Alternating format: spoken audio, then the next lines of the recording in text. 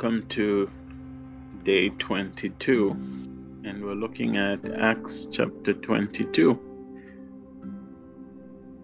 In Acts 22, we see that Paul was ready to speak in defense of the gospel. He was ready to stand to explain the convictions that he carried. He decided to speak to this crowd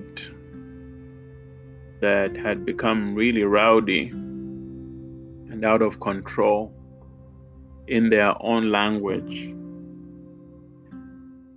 When they heard him speaking to them in their own language, it disarmed them, and they became even quieter, the Bible records.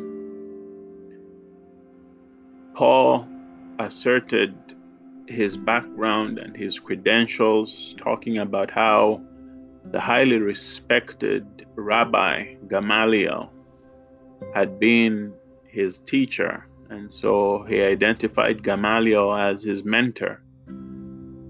And he explained to those people who were very zealous for the teachings of Moses and the Jewish tradition, he explained to them, saying, I, like you, have followed our teachings with zeal, which even included me persecuting the Christians, dragging them at the instruction of the leading priests, because they would issue these permissions in form of letters.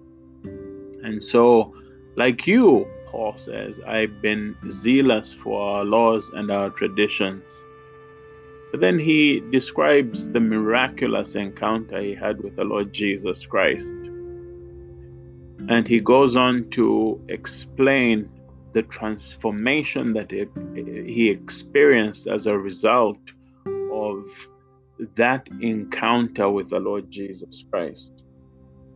How the Lord himself told him to get up and to go into Damascus, when we look at verse 10. And there he was to be told everything that he was to do. Now here's Paul having an encounter with Jesus, and the Lord instructing him to go into Damascus, where he would be told everything that he was supposed to do. The Lord did not himself tell Paul what he was supposed to do, but he instructed Paul, saying, you will be told what you are to do. And those instructions did not come from the Lord himself in that particular moment. They came through a servant of God called Ananias. One of the questions that is very curious for me is, why does God need a witness? Why does God need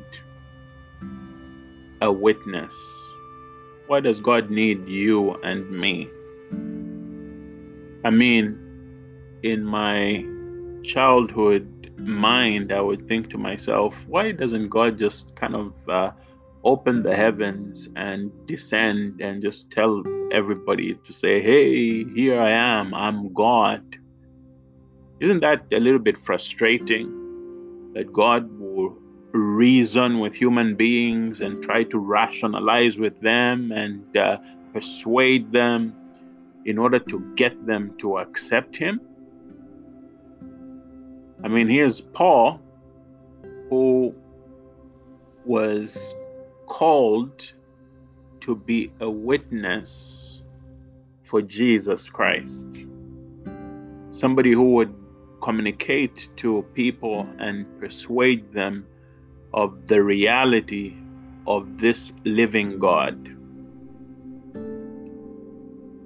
I do believe that God leaves the responsibility of communicating the gospel, of sharing the good news to us, to the church, such that when we, in order to be effective witnesses, we have to have a real encounter with Him. And so as we take a moment to wait on the Lord, it's very important for us to cry out to Him and say, Lord, we want to know You for ourselves. Lord, we want to experience You in our lives. We want to experience the reality of Your presence so that we can be effective witnesses for You. You know, a witness is somebody who talks about what they have experienced. A witness is somebody who talks about what they have seen. And Paul had a powerful encounter with the Lord Jesus, where the zeal that he carried was transformed into a zeal for faithfully living out his life for the Lord Jesus Christ. And in his mind, I think Paul was thinking to himself, you know what? You look at the zeal that I've carried for the law of Moses, the way I have persecuted these Christians. Surely, when I begin to testify about what Jesus has done in my life, people are going to be receptive. But then the Lord appears to him again in verse 17 of Acts 22 and says, he says, leave Jerusalem, for people here will not accept your testimony about me.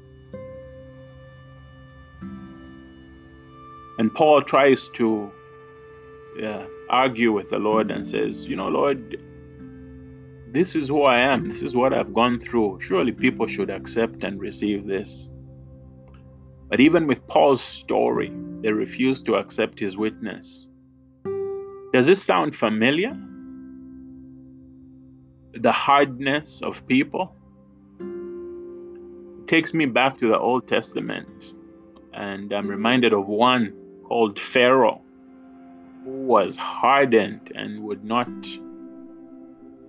yield even in spite of all the evidence around him regarding how God was at work. In this same book of Acts that we've been looking at, there were places the Holy Spirit prevented the apostles from preaching. Then there was earlier in the book of Acts where we saw Stephen standing up to defend himself. And this is exactly the place that Paul finds himself several chapters later. Stephen was talking about the Israelites and pointing out how they stubbornly resist the Holy Spirit from one generation to another. Here's the question. Is there a risk that we can be so religious, you and me, as to be violently opposed to the will of God? Maybe not necessarily picking up a spear of rocks to throw at somebody, but being so adamant in our spirits that we can be resisting the will of God.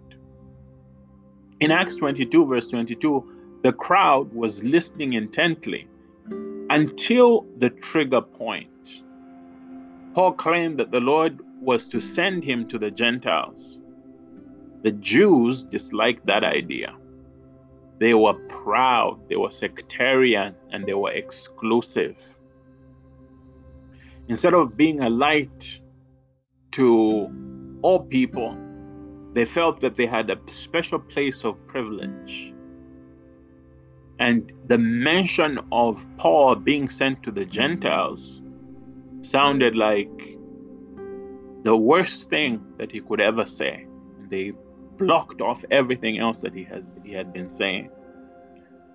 Sometimes we speak to people who will be keen to listen as long as we don't say what they don't want to hear. Even the Roman commander could not make out why the crowd was so rowdy and unreasonable.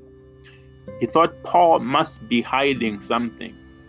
He reasoned it was time to flog it out of him. Perhaps he would tell the truth. But wait, is it in order for you to flog a Roman citizen without trial? We are children of God, carriers of the gospel of salvation. We are protected divinely and also protected by the laws that govern the physical spaces in which we live. I pray that today the Lord will help us to be assertive through knowledge and through a complete dependence on Him. That as we go into the marketplace, as we go into the spaces that God has called us, we are armed with knowledge, we are armed with an understanding of His will and His purpose, and we stand our ground, knowing that yes, there may be opposition, but God will still give us fruit in spite of the opposition if we stay the course. And so I pray that the Lord will grant us the grace to stay the course, that the Lord will grant us the grace to persevere and to press in and to press on, and that His name alone will be glorified and His purpose will be fulfilled. As all this confusion was going on, in God's mind it was not confusion because His purpose was being fulfilled. And we honor the Lord for His grace and faithfulness even today. Amen. Be blessed and continue to be encouraged to press in and to press on. God bless.